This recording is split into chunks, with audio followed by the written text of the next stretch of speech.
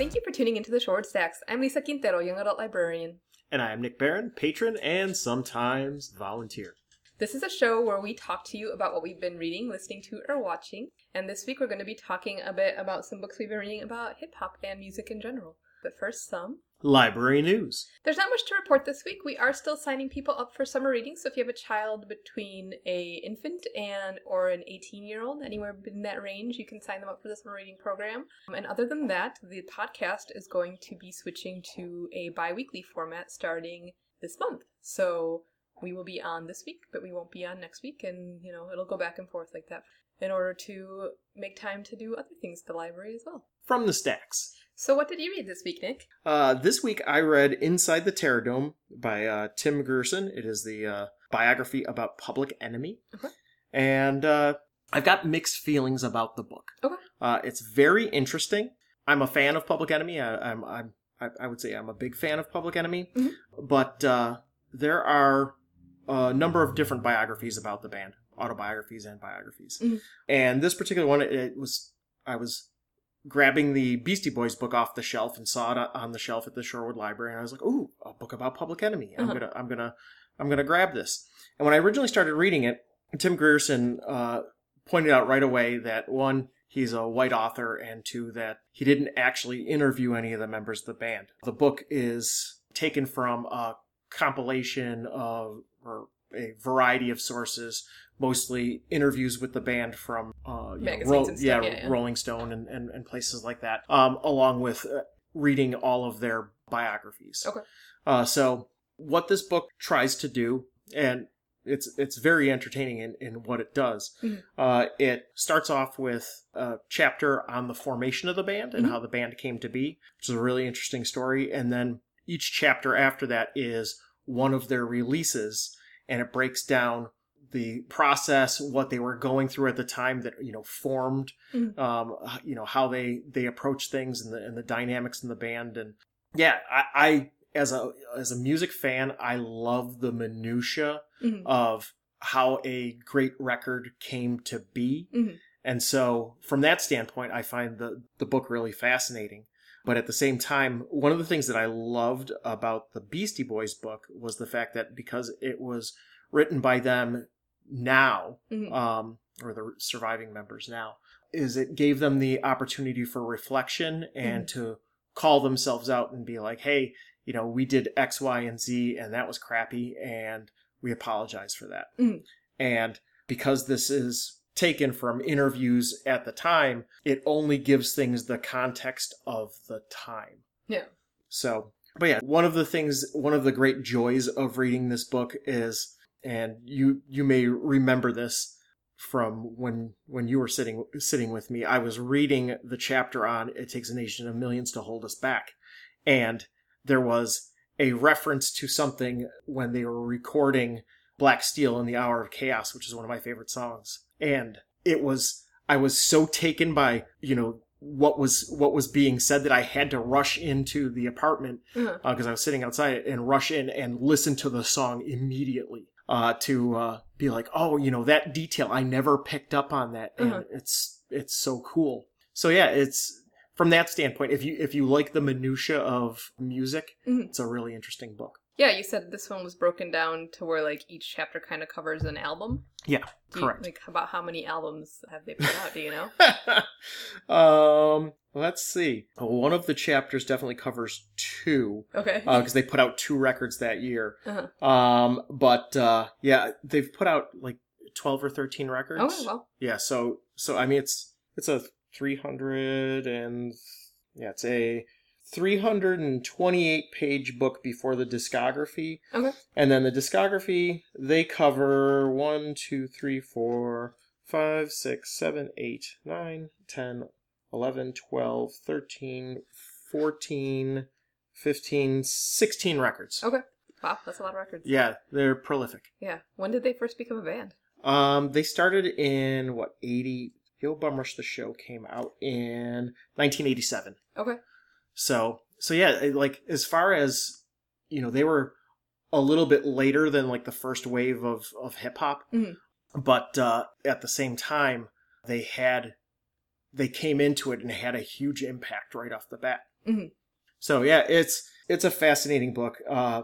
Yeah, I think the chapter on, because the record that spoke the most to me, It Takes a Nation of Millions to Hold Us Back, that chapter was extremely interesting. And, I followed them through Fear of a Black Planet and Apocalypse 91. Okay. And, yeah, like, it gets into, how the band dynamics were working. And I'm gonna tell one more favorite story from this, and then we'll move on to breaking down some of the records and stuff. But my favorite thing that I had no idea, because, like, the members of Public Enemy, they have cool names like Terminator X and Flava Flav and what have you. And when Chuck D went into forming the band, and he originally didn't even want to form the band, somebody heard his voice because he did DJing and was on radio and various other things. And he put vocals on one song, and it was something that he thought he was going to do once. And there were people that were like, you need to front a band. And he was like, no. And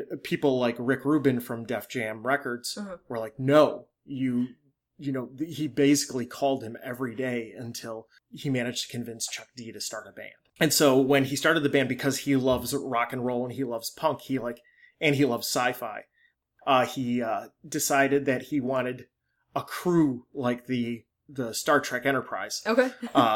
And so each of the people had an in-band backstory that would be delivered into the lyrics. Okay. So it's interesting because they, their lyrics have like a very deep political consciousness, but at the same time, they do little flourishes to make each of the characters stand out as they deliver the political conscious aspect. Okay, yeah, that makes sense, because like when I think about bands, like Alice Cooper, and I think about, punk bands like the Dead Kennedys, each member of the band kind of has their own little personality, and they might not actually be like that in real life, but Alice Cooper seems like a very intelligent person in real life, but on the stage he's like sticking his tongue out and doing crazy things. And same with Jello Biafra, he also Jello Biafra's just like that. That's just who he is. Yes. But no, that's interesting. It's interesting where influences come from a variety of types of music, and I'll be talking about that a little bit more when I talk about my books. But I wouldn't have thought that Public Enemy was influenced by punk and rock, but that's cool. Yeah, and one of the things that, like, rock was a huge influence. One of the things that they talk about with It Takes a Nation of Millions to Hold Us Back is that he loved the fact that rock records were often concept records.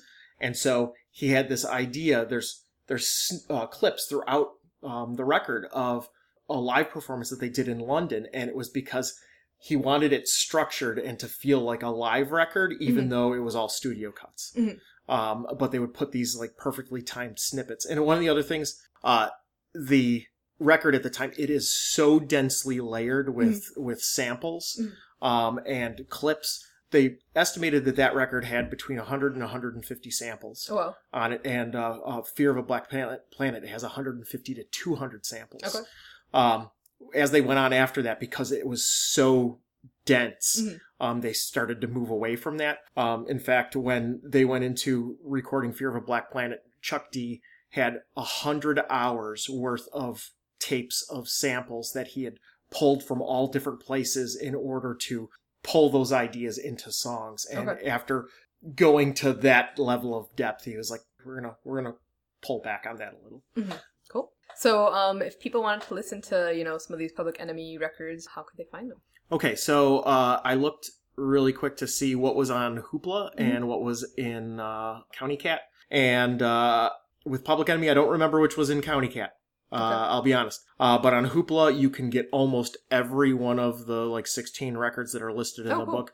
And they definitely have multiple listings for It Takes a Nation of Millions to Hold Us Back, Nation of Millions, Fear of a Black Planet, and Apocalypse 91. All three of those records are top-notch. Highly recommended.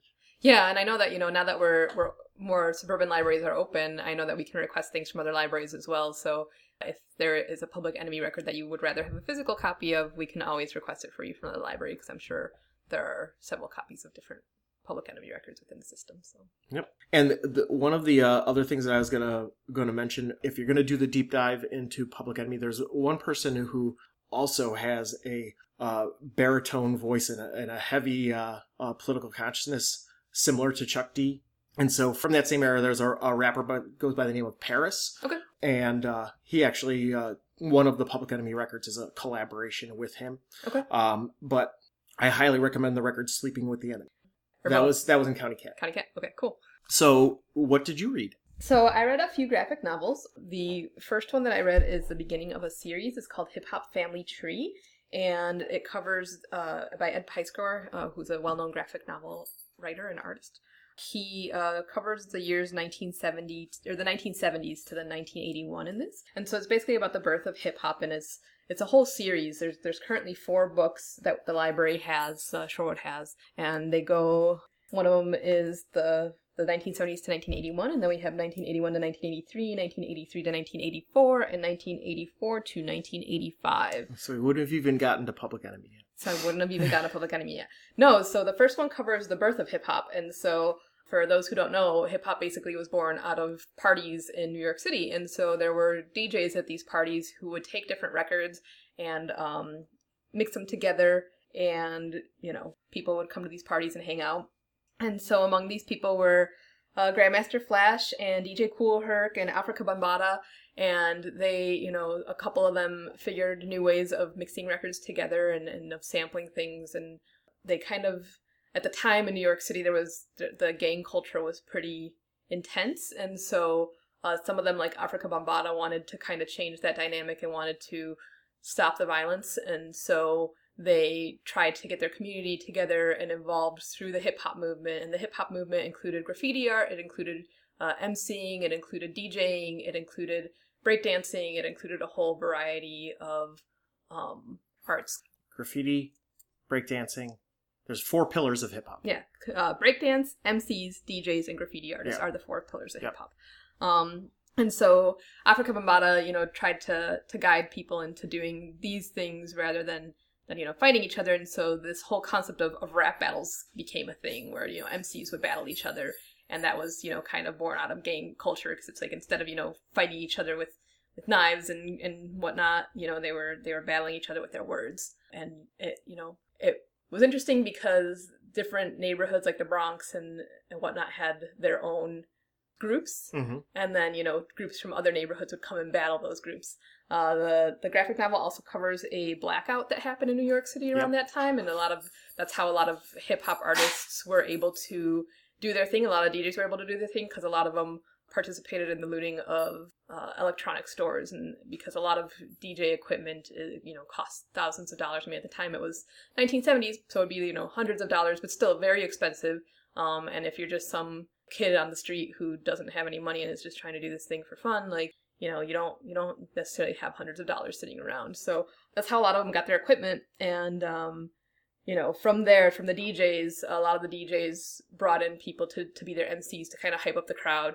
And then the MCs, a lot of them started doing, poetry, like, which, is rap. And so among the first few groups that were around, they mention the Treacherous Three, the Cold Crush Brothers, the Funky 4+1, which included the first female MC, and the Fantastic Five.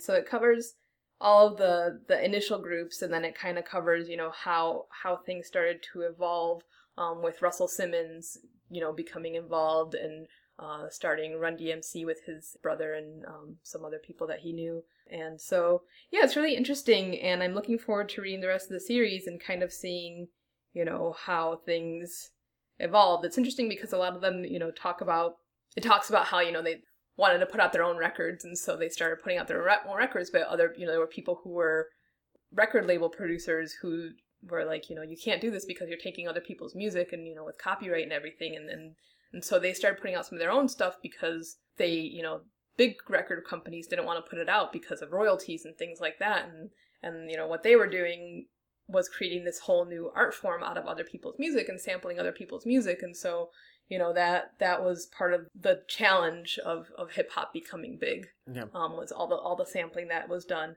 But at the same time, all the sampling that was done has exposed so many people to so many different, musicians, and that segues into my other book that I read, which is another graphic novel, and it is called Monk. It's about Thelonious Monk. It's by Youssef Dawoodi, and it's about the friendship between Thelonious Monk and Kathleen Annie Pananica de Koenigswarter, who is somebody who was a patron of a lot of jazz musicians in New York City during the jazz era.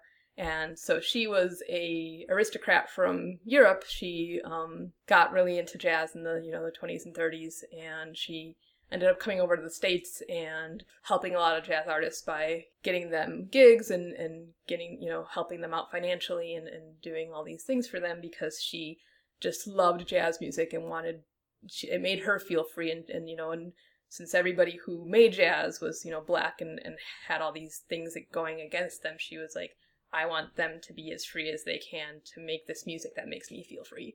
And so this is a really interesting book, and Thelonious Monk's actually, he was known as the king of bebop.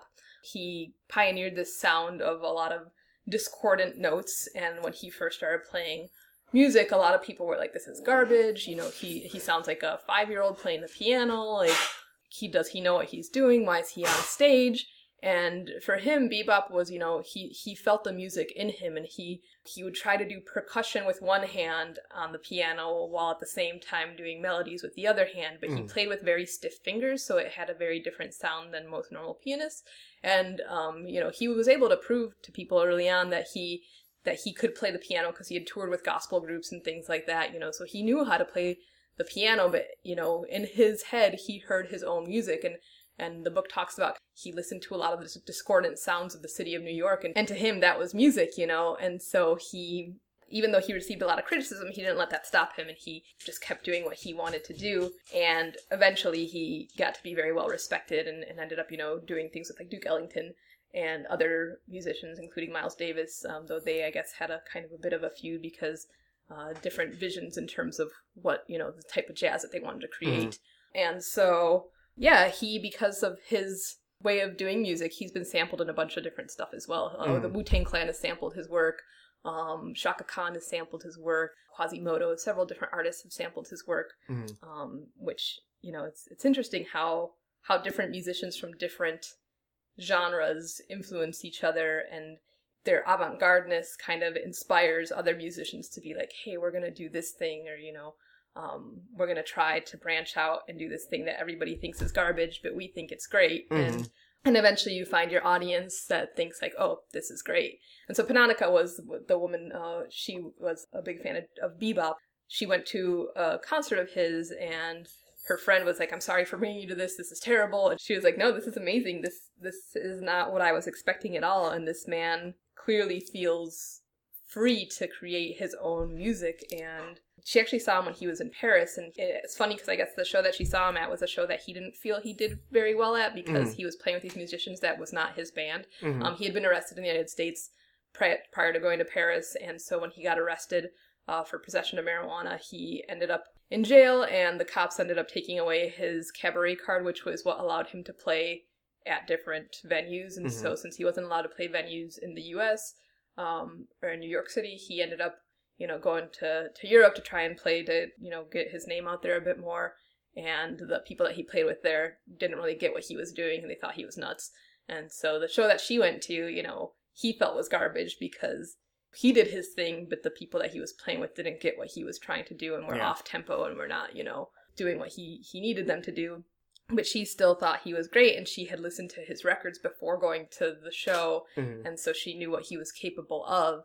And so, she decided to help him out, because she knew that she knew his story and knew what had happened to him in New York. And so she was like, I'll help you get shows and get your name out there back in New York. And yeah, it's interesting, the friendship that she had with him. I guess he was her favorite, according to the author, of all the musicians that she helped, because she helped a lot of people, including Charlie Parker. He actually ended up dying in her flat because I guess he had pneumonia, and a lot of people wouldn't take him in because he was an alcoholic at the time and had kind of, cut ties with a lot of different people in his life. And so she took him in, and he ended up hanging out at her house, or her flat, for a bit, and he died there of pneumonia. And she called the doctor, and they came and took him away, and a lot of people blamed her for his death, but a lot of other people in the community knew that she was the only person who was willing to take him in the state that he was in, and that she was just trying to help. But yeah, she, I guess, faced a lot of scrutiny because she was this white woman who was married to a diplomat who lived in Europe, but she, you know, spent a lot of time in the US, and she would like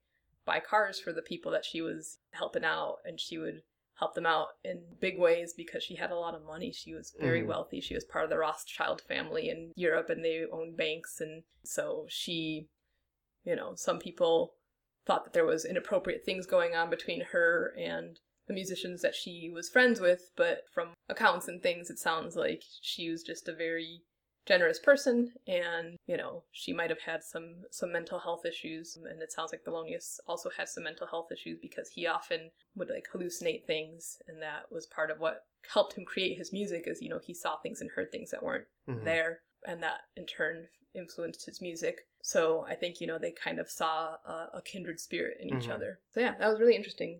And I'm excited to read the next 3 volumes of Hip Hop Family Tree. And I'm excited for Ed Pieskor to put out some more to see what happens as the 80s progress, you know, see if we make it to Public Enemy and all the other artists that, you know, I remember hearing as a young person. But yeah, I've been listening to a lot of hip hop lately, so felt kind of inspired to look into the history of it because I didn't know a lot about the history of it. I didn't really get into hip hop for real until like the early 2000s, and it was mostly stuff from that era, like Common and you know, Kanye West and things like that. And so KRS-One and You know, one of the things that when you were talking about Thelonious Monk and like bebop being kind of a deconstruction of jazz and being very dissonant, one of the things that that is really important to recognize is that a lot of times when music moves forward, when it progresses, it's usually when somebody comes along and breaks it down and turns it into something new. Hip hop, when it first came along, it was thought of as a fad. No one in the music industry took it seriously. That's why a lot of the early, the like Beastie Boys and Run DMC and LL Cool J, they were all on Def Jam because it was this small label started by Rick Rubin and Russell Simmons, because none of the bigwigs were willing to take a chance. Take a chance.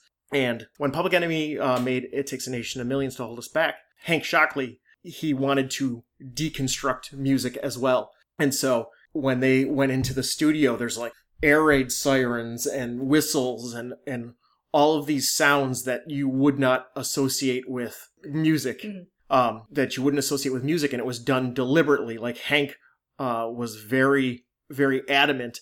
You know, somebody would say, you know, that's not music. And Hank would be like, yeah, well, I don't want it to be music. It was in very defiant tone. And, you know, they changed the game. Yeah. And that's kind of Thelonious Monk, you know, kind of had the same kind of idea. Like, it's not that he didn't want things to be music. His thing was, he was like, I hear music in everything. You know, all the sounds of the world are music. And so he, you know, tried to capture the sounds of the world, the discordant sounds of the world, because to him, that was music. And it's interesting how, you know, different people's views of things can totally change the way that people do things for a while. And then, you know, that in turn influences the next generation of musicians and the next and so on until, you know, you get all these brand new forms of doing things. And it's really inspiring. Yeah. So on that note, I'm going to talk about one other bit of music, and it ties into all of this.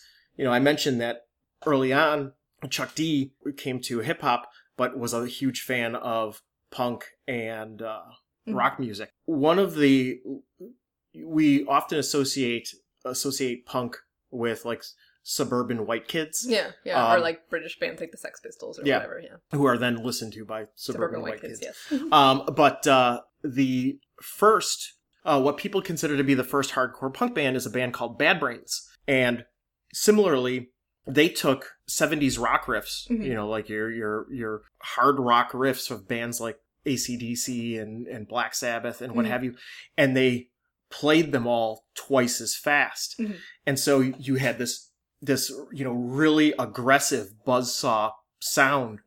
And the thing that people would be surprised to know is that, unless punks all know, but people outside of punk don't realize that this band Bad Brains that basically created hardcore punk is 4 black guys from DC, 4 black kids from DC. And it's because they just came in and just turned rock upside down. You know, they came in and they were playing this explosive high energy music, and all of these punk kids from Washington DC area and the surrounding areas were like, "Oh my God." Yeah. You know, it's really interesting too when you think about it, you know, and I know that it's a frustrating thing to a lot of folks in the Black community, is that how many of our musical movements have come from Black culture originally. You know, it's like when you think about rock and roll, you know, that came from Black culture, from the mix of, you know, like the blues and like R&B and things like that. And, you know, it's funny because like when you think initially my reaction when you said Chuck D was into rock and roll, I'm like, Chuck D is into rock and roll, but then I'm like, why wouldn't Chuck D be into rock and roll? We think about a lot of those things, eventually they get turned into this media that gets consumed by white kids in the suburbs, but you know, a lot of it was originally made by Black folks for Black folks. You know, and eventually it became like jazz, you know, it eventually became a thing that white folks started listening to, but initially it was this thing done by Black folks for Black folks. Yeah, and one of the things that's that, you know, I think people would have a hard time contextualizing now that are coming at, you know, let's say looking at somebody like Public Enemy from listening to hip hop that's from current times. Yeah, because like trap music sounds completely different than like... Yeah, trap music sounds completely different, but even, you know, listening to, you know, like if you listen to Common or Kanye, to think that this band Public Enemy, they, on It Takes a Nation of Millions to Hold Us Back, they reference the New York thrash metal band Anthrax, and in one of the songs there is the backing track is a riff from a song from Slayer. Okay.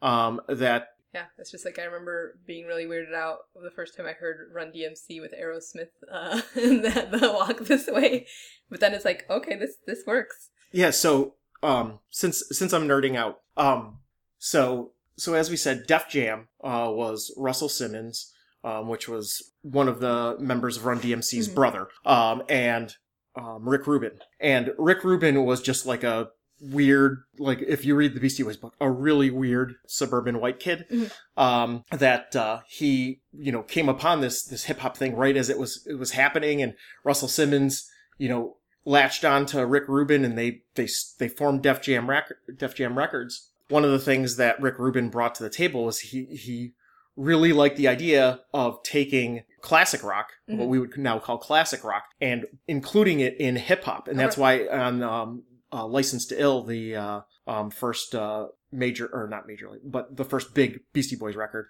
has a bunch of classic rock riffs. It is that connection that resulted in Run DMC. It was Rick Rubin's idea, if I recall correctly, to reach out to Aerosmith and be like, hey, we want to do this thing. And one of the things that a lot of people don't know, and it was talked about in the Beastie Boys book, and I always thought this as well, Aerosmith was a washed up band. By the time the early 80s hit, you know, their era of songs like Dream On and yeah, that was all past. It was all past, and they were a band hanging on by a thread. And then here comes Run DMC, and they end up doing Walk This Way. You know, a cover of Walk This Way with 2 of the members of Aerosmith. And it caused this, it made hip hop accessible to folks that originally wouldn't have listened to hip hop. And at the same time, it jump-started Aerosmith's career again and made the way for Dude Looks Like a Lady. So... And the song off of, what was it, Armageddon? I don't remember. But I don't want to close my eyes song. I don't want to fall asleep because I miss you, babe. Yeah. So we can thank Run DMC for revitalizing Aerosmith. Yes. But yeah, it was a really big thing, and you know, part of the reason why that Slayer riff is on Takes a Nation of Millions to Hold Us Back, such a long title, is because of the fact that Slayer was on Def Jam, and which you think of Def Jam, you think hip hop label. Oh, this is LL Cool J, this is Run DMC, this is Public Enemy, and Slayer. So, but yeah, so you know, that connection allowed that to happen. There's also, if you want to get a look at books on like photography of hip-hop artists and rock musicians from that time, look for a photographer named Glennie Friedman. He was a really prolific photographer in that era, and there is a ton of fantastic photos capturing that era of hip-hop and punk rock. And there's even a classic photo of Chuck D and Flavor Flav wearing Minor Threat shirts. Okay, cool. Yeah, no, the intersections between punk and hip hop, there seem to be quite a few, because it's like also I remember reading in the graphic novel the hip hop family tree about Debbie Harry, and how it's like her music, it was influenced by she came from like the punk movement, but then like her music was kind of disco influenced in the same time, and so but then she had a few songs where she kind of rapped the lyrics instead of sang them, because she was, influenced by everything else that was happening in New York City at the time. Yeah. That was the thing, is that both of those things were urban music, and so like it was normal when I listened to the punk radio show in Buffalo, New York on WBNY, which was a college radio. Yeah, college radio. There was always every 2-hour block they would do like a run of hip-hop tracks, at least in 1989. So if you want to learn more about hip-hop, or just, jazz, or the influences of hip-hop and how hip-hop came to be, check out these books at the library. We have them all at the Shorewood Library, and then we also have the music available. Either you can, like I said, if it's not available at our library, you can request it and we can get it from another library, or a lot of it is available on Hoopla, so you can listen to it on Hoopla. As always, thank you for tuning into the Shorewood Stacks. We hope you have enjoyed the show. You can find us on iTunes, Spotify, or Podbean, which has an app that you can put on your phone as well. And like I said, we won't be here next week, but we will be back the third week of July. So tune in then to find out what we've been listening to, reading, or watching. Until next time, thanks for listening, and be well.